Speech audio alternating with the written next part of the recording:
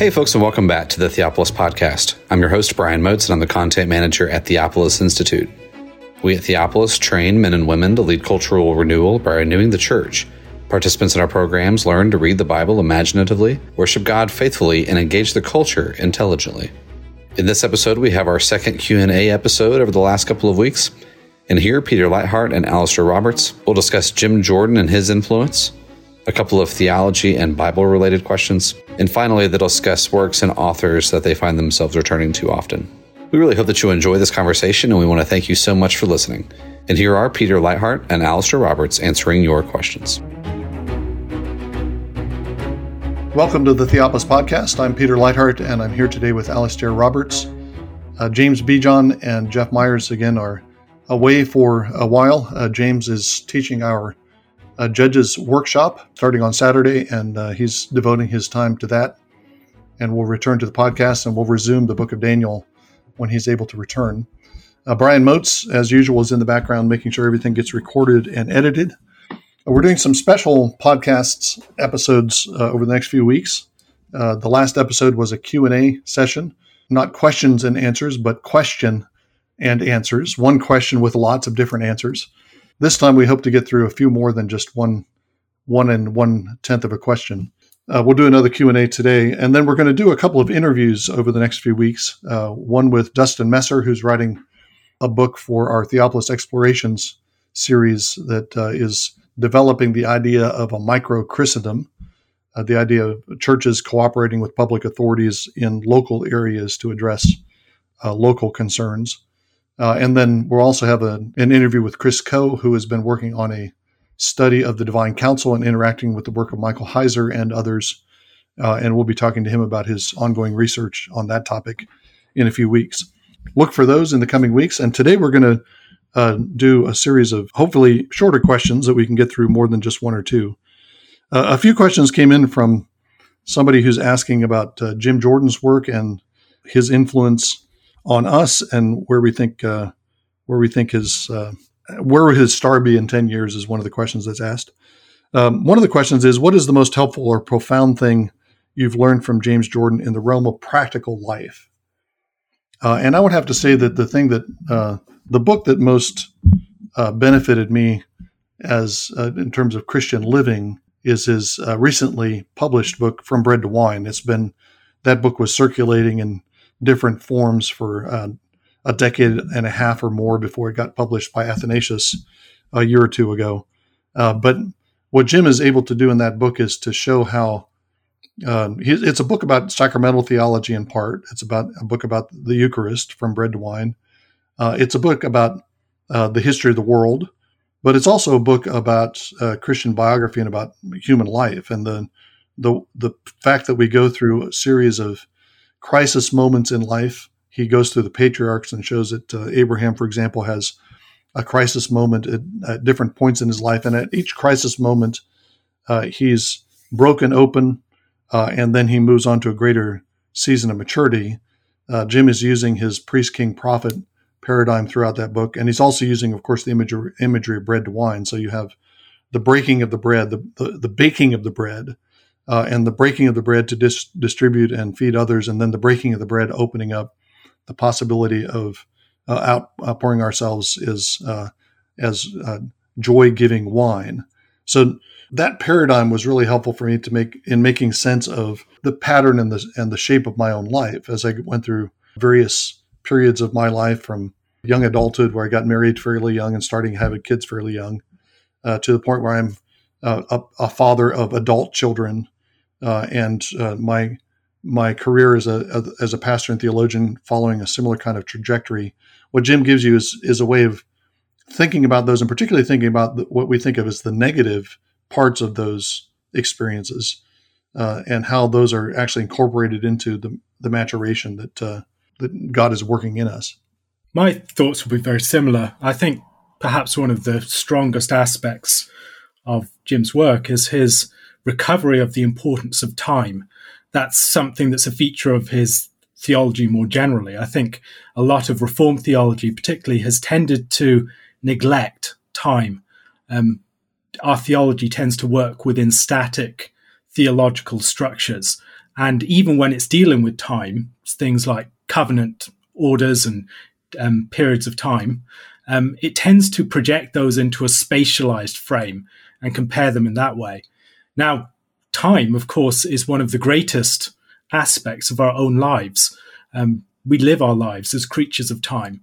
And so whether it's thinking about my personal lifespan and how things within that function within time, or thinking of myself relative to the generation that has preceded me or the generation that comes after me, that recovery of time has shockwaves, I think, for every aspect of Christian thought and practice.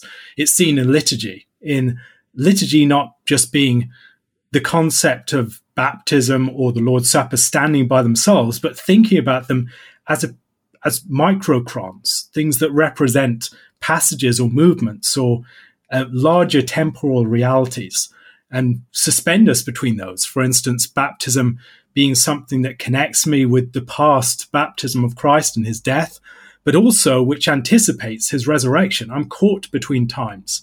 Or thinking about the Lord's Supper in a similar way. And so that recovery of time, whether within biblical theology, whether within liturgy, or within our understanding of our own lives and Christian discipleship, I think has been the greatest gain for me from studying the work of Jim Jordan.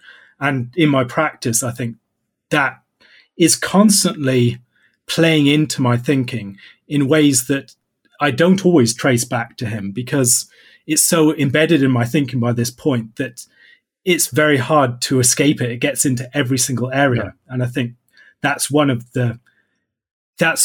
I think Jim's thought is so powerful. It teaches you how to think about things, not just what to think.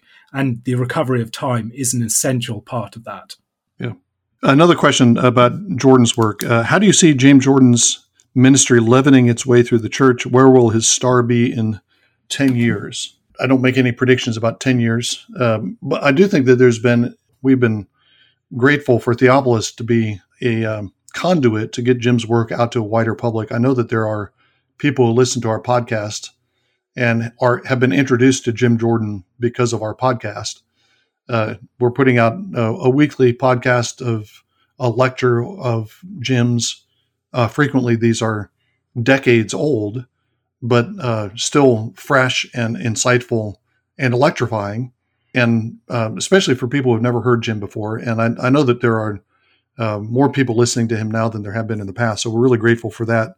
I do think that Jim's work has longevity, partly for the reasons that Alistair was describing. I think also just the depth of insight into Scripture, which I think is unparalleled. I think he has longevity. I wouldn't think in terms of 10 years, but maybe centuries or millennia. And I also, with Jim, I often think of the way that Eugen Rosenstock-Huessy talks about certain kinds of thinkers. He uses Jesus' image of the seed in John 12 as a way of thinking about the pattern of history. The seed has to go into the ground and die before it bears fruit. And Rosenstock-Huessy says this is the way that history works. Things go into the ground, they disappear and die, and then at the moment when they're needed, they start sprouting from the ground. I can imagine somebody 200 years from now doing a research project and coming across Through New Eyes in a dusty basement of a library somewhere, and suddenly getting awakened to a new way of reading the Scriptures, and that sparks something that isn't being sparked in Jim's lifetime. I think that's the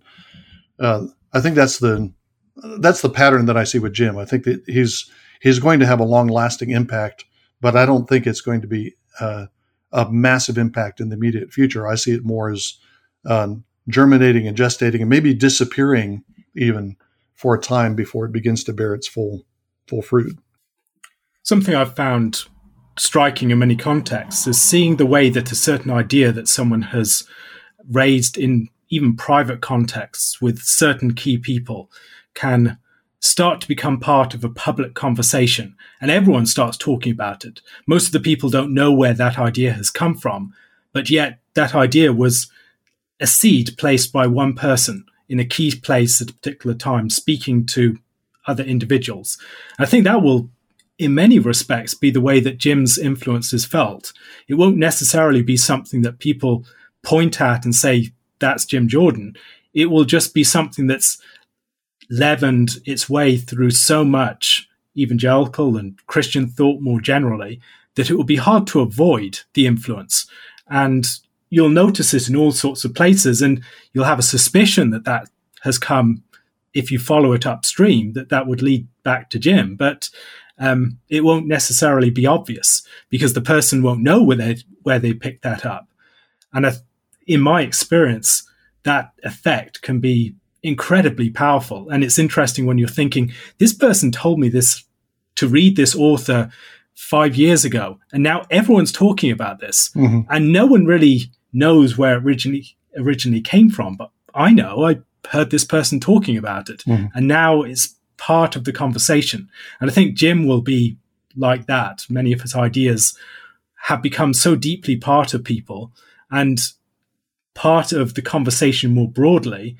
And I think their influence will be felt in that way without him necessarily being recognized as the influence that he has actually been. Yeah. I think the other thing is that I see a lot of the influence and the impact of the sort of reading that Jim has been advancing in lots of different quarters. There's something in the air that I think makes people more receptive to this at the moment. People are seeing just how powerful this is at responding to some of the impasses, on the one hand, within more liberal biblical scholarship, but also on the other hand, in evangelical biblical scholarship that often doesn't know what to do with biblical narrative, for instance. And so the more that these ideas get out there, I think they're finding more willing and ready ears at the moment than they would have done 10, 20 years ago. Which may be evidence for one of Jim's favorite ideas, which is Rupert Sheldrake's notion of morphic resonance, that there's a kind of species consciousness in animals. There's a consciousness that's shared by human beings. Sheldrake often points to examples of, like you're describing, where suddenly something's in the air, and it's hard to trace exactly. You can't really do a genealogy and find who was the first person who said X, but suddenly everybody's saying X, it seems like Jim has that kind of effect. I think too, just to round out the picture, I think one of the factors with Jim is that Jim has been somewhat controversial, a controversial figure. I think there are people that know Jim's work and have read it and would be capable of acknowledging a debt to him who won't because of some of his controversial associations and controversial positions that he's taken. So I think there's that factor. There's also the fact that Jim hasn't ever held a standard mainstream kind of academic position, and so he doesn't have an earned PhD. He hasn't gone over the hurdles, and he hasn't passed doesn't have his union card of the PhD in order to have authority to speak in certain circles. And so I think there's that's another factor in why people might not acknowledge his importance. But I agree with you, Alistair, that a lot of what Jim has said, things that I learned from him a long time ago, seem to be part of the general patter these days. Let me offer another sort of question. This question is there evidence internal to the Bible that teaches that the canon is closed? This could be a really big question, but I want to highlight just one aspect of it. I think, I'll say two aspects. One negative. I mean, people point to certain kinds of proof texts to suggest the canon is closed. When the perfect comes, then those that are partial are done away. That kind of that's often used as a proof text for saying that now that the perfect finished canon has come, the imperfect forms of revelation have ceased.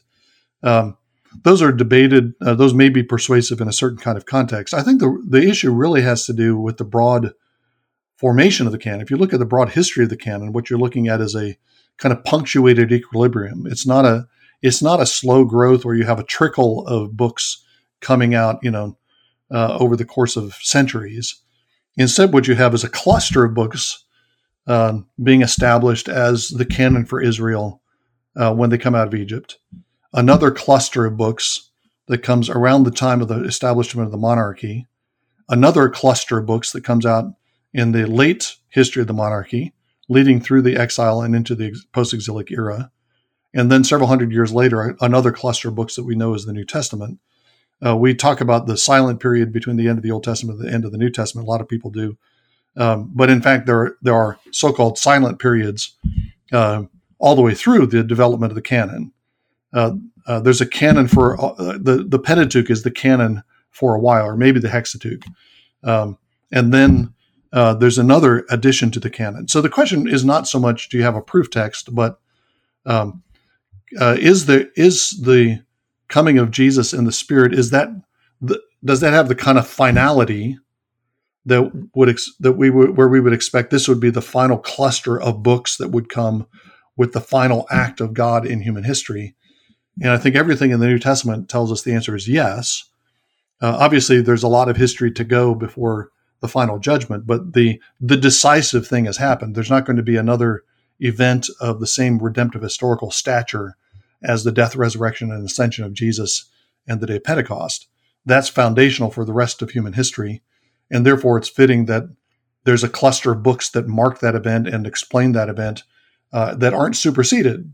To say that there's another cluster of books would be to say that there's going to be an event or set of events that supersedes the events of the first century, which I don't believe the New Testament gives us any reason to think that's going to happen. I think when we develop our doctrines of Scripture, we can often do so in a way that is depending upon proof texts and is abstracted from the actual content of the Scripture and the actual narrative that it tells. And when we look at the narrative, I think we can see that, first of all, Scripture is itself an actor within God's redemptive history. It's not just a passive bystander or commentator. It's actually participating in the process. The other thing to notice is that the word of God changes over time. The sort of word that was delivered to Israel under Moses is a rather different sort of thing from the Psalms or from a prophetic book or from a Pauline epistle. And as we go through the text, I think one of the things that we'll notice as a broad pattern of what is taking place is that the word is taking flesh. And so you have very much in the first giving of the law, it's a word that is inscribed upon tablets of stone. It's a word outside of people, is addressed to them as an external word of authority. And they're supposed to meditate upon this and thereby learn wisdom. But then when you get to the wisdom literature, there's a different sort of relationship to the word. You can think about the Proverbs. The Proverbs are not working in the same way as the Ten Commandments. The Proverbs require a mind that has been illuminated by God's truth, looking out into the world and then speaking concerning that world with the illumination of the spirit of wisdom. Or you can think about the Psalms. The Psalms are not the external word of the law addressed and then the congregation saying amen to that, for instance. It's the word that has taken up residence in the heart through memory, through delight, through desire, through commitment, through identification. And so what we'd find in the law, for instance, in a second person addressed, you shall not, or something like that, takes the form of an expression of the desire of the psalmist, that this is what he wills. And now this is bubbling up from within. It's conscripted the heart and the desires, and it's a fulfillment of the law in the sense that the law called for loving the Lord your God with all your heart, soul, mind, and strength. And so that's something that's coming to pass within the Psalms and elsewhere. In the prophets, the word takes hold of someone and conscripts them as its mouthpiece. You can think about the way that the word of the Lord is placed upon the lips of someone like Jeremiah, or the lips of Isaiah are touched with the burning coal from the altar. Or maybe think about the way that Ezekiel has to eat the book. The book and the word becomes part of them, and they become living embodiments of what that word means. And also, those who are not merely expressing the authority of a word outside of them, but those who are authorized by that, so that Jeremiah, for instance, can pull up and build and plant kingdoms or tear down and build up. There is this deeper and deepening of the relationship between humanity and the word. And then in the New Testament, we see that come to the climax in the word made flesh. And the word made flesh, not merely in Christ taking human flesh, but in the way that by the work of Christ, we become epistles of Christ, as Paul talks about it in 2 Corinthians 3 and 4. And so what I think we're seeing there is the way that the scripture itself is moving in that natural progression from the external word outside to the word that's meditated and it's become a form of wisdom, to the authorizing word that's been put upon our lips that we can act in terms of, to the incarnate word in Christ, and then by extension in his body. And what would come beyond that? I think that is the question that I think is, for me, one that really decides the question of the closing of the canon. There's nothing that really can eclipse Christ. Christ is the fulfillment, and it's the realization of what the word of God was always straining towards. When the word of God himself has come on the scene in person, what other word can eclipse that? What we have are the words bearing witness to Christ and his ministry. And then when that is borne witness to, you have at the end of Revelation, for instance, not adding to the words of the book. Now, I think in that sort of case, it's not just a proof text. It's something that's based upon the fullness of the revelation that has come through Christ as the word. And so anything added to that would be a detraction. Yeah, that's helpful. The one thing I would want to qualify or just clarify is that movement is not a movement away from Scripture as authoritative or Scripture as the agent of the Spirit to renew us, to guide us, and so on. So you could tell that storyline and suggest that by the time we get to the New Testament, we've transcended the text of Scripture. That wouldn't be the proper conclusion to draw from that. But I think with that qualification, I think that movement is there, and I think that's another angle for suggesting that it's really the shape of the whole Bible that leads us to the conclusion that the canon is closed. Let me go on to another question. Somebody asked about Jeremiah 31:22. I won't read the question. It was basically, what does this mean? Jeremiah 31:22 says, well, I'll read verse 21 just to set some context. Set up for yourself road marks, place for yourself guideposts, direct your mind to the highway, the way by which you went. Return, O Virgin of Israel. Return to these cities, these your cities.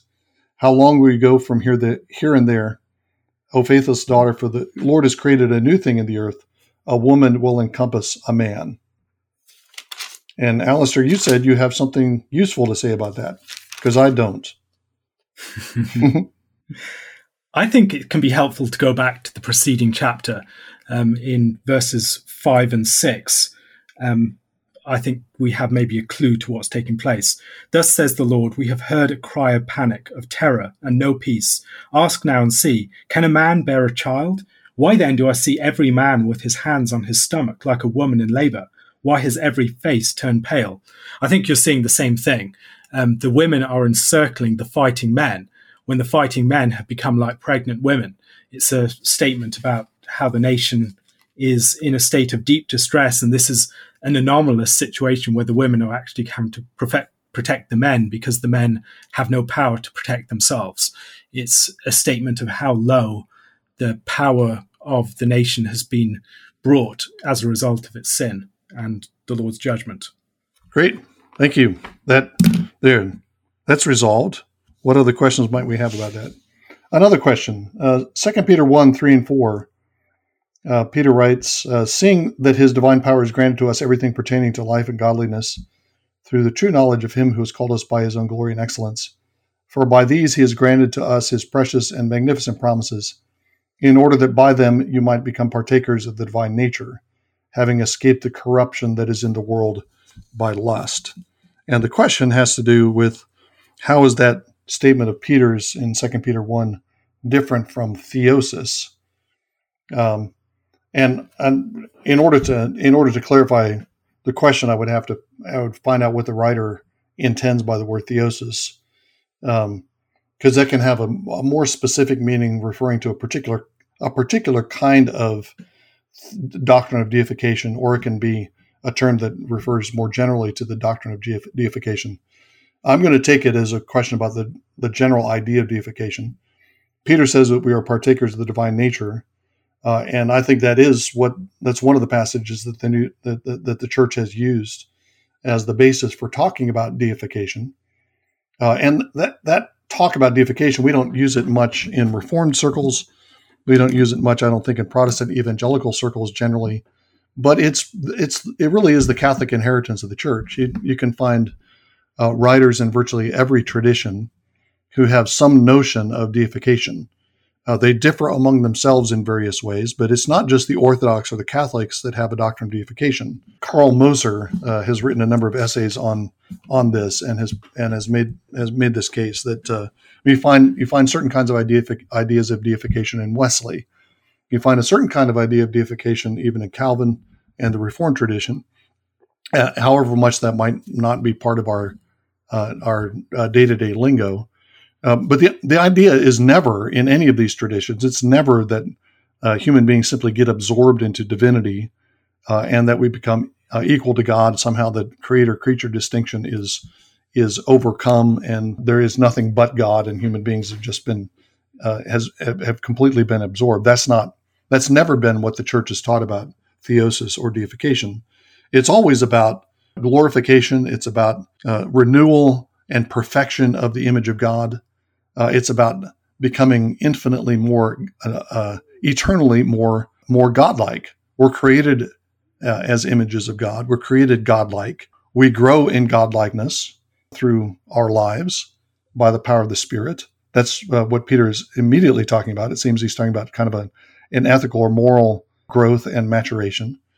In glory, we're going to continue to grow in godlikeness for all eternity. We're never going to get to the point where we completely exhibit all of God's character in who we are. That's not possible, and so there's an eternal process of deification that will go on forever. So, but that, as I say, that's part of the inheritance of the Church Catholic, not just the Catholic Church or the Orthodox Church, and it's something we should talk more about because the New Testament does talk a lot about. Usually talks about it on the heading of glorification, but I think that's the same notion that we are becoming more and more exhibit the glory of God. We more and more exhibit godlikeness in our own creaturely way. And that godlikeness is very much a result of our knowledge of God. Can think about some of the statements, for instance, in our relationship with Christ and the way that he is the image of the invisible God. And as we reflect his glory, we become like God to that extent. Can think also of places like 1 John, I think it's chapter 5, verse 3 or something, where or is it 3, verse 5, where he talks about the way that when we see him, Christ, we'll be like him, for we'll see him as he is. There's a transforming vision in which we take on the character of that which we are seeing. Now, we don't become Christ in the same way as he is. There are incommunicable attributes of God that theologians talk about that need to be clearly remembered at this sort of time. But we do take on the glory of God. Our glorification is not some thing that happens in detachment from God's glory. Rather, it's a reflection of his glory. And it's a result of our knowledge of the glory of God as it is seen in Jesus Christ. And so I think this is something that, whether we call it deification or theosis or not, it should be part of our theological framework and part of how we understand what it means to be saved. And I think that element of glorification has often been neglected. Perhaps along with it, things like, what does the transfiguration mean? And how does transfiguration and that event and also that reality as it's played out within the life of the church or in the story of Scripture, how does that help us to understand the destiny of our destiny as the people of God, and also the center of human history, the revelation of Christ, of God's glory in Jesus Christ? Yeah, one other bibliographical note. Michael Gorman has written a couple of books on, he's a Catholic New Testament scholar. He's written a couple of books on Paul and deification, and he's trying to show that this is a theme in Paul's letters. So you might consult that. One last question for this session. This is about our preferred Bible translation. What do we use for study and devotion? And then also, what are some of the books that do we find ourselves rereading? I picked up a New American Standard Bible at the First Presbyterian Church I attended, and it's been through a couple of different covers, but it's still the same innards, and I've had it since the early 1980s. So this is an old version of the New American Standard Bible. It's the Bible that I know what part of the page different texts are on. So I use it. I use this one when I teach and when I read. As far as books that I reread constantly, obviously, I'll say the pious thing, the Bible. But I also, as far as things that I go back to, things that continually inspire me, we've talked about Jim Jordan a lot on this podcast, and I constantly go back to Jim's work, particularly Through New Eyes, to refresh my memory and to refresh my imagination and soul. John Milbank, my doctoral supervisor, his initial book, Theology and Social Theory, is a go-to book for me on a lot of issues. I find not only a lot of that book is critical, but I find that there's some really interesting constructive theology that's embedded in that. And I find particularly the last part of Theology and Social Theory and then his discussion of Augustine and in relation to postmodernism has been extremely helpful for me to try to sort through things. Augustine, I've spent probably the most time on Christian teaching over the years. I spent a good bit of time in City of God, spent a good bit of time in Confessions, and a good bit of time in Augustine's treatise on the Trinity. But as far as patristic writers, Augustine is a key one. I'll read de Lubac's various books. I realized a number of years ago how much of my kind of theological agenda has been shaped by my reading of de Lubac. My interest in ecclesiology, my interest in sacramental theology, my interest in medieval interpretation of Scripture and typological interpretation of Scripture. Those are all themes that are developed in various ways in de Lubac, largely from a historical perspective, but I find his work inspiring. And this, just to get outside of theology, the poet, artist that I've spent the most time with over the years is Shakespeare, and I find that Shakespeare is inspiring in all kinds of theological ways, as well as in just the sheer wonder of his poetry. But I found theological insight in his plays that I didn't just confirm things that I found elsewhere, but actually brought things to my attention that I hadn't thought of before. As for Bible translations, for me, I grew up using the New King James Version, which I think has many of the advantages of the King James Version, which has always been my favorite in terms of hearing the sound of the King James Version. It just is written for the ear in the way that most modern translations are not. The New King James, I think, is a better translation that retains many of the strengths of the King James.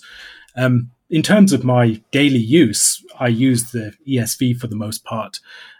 That's largely because most of the people who are listening to my reflections are using, it's the most popular among my listeners. And so I tend to depend upon that one.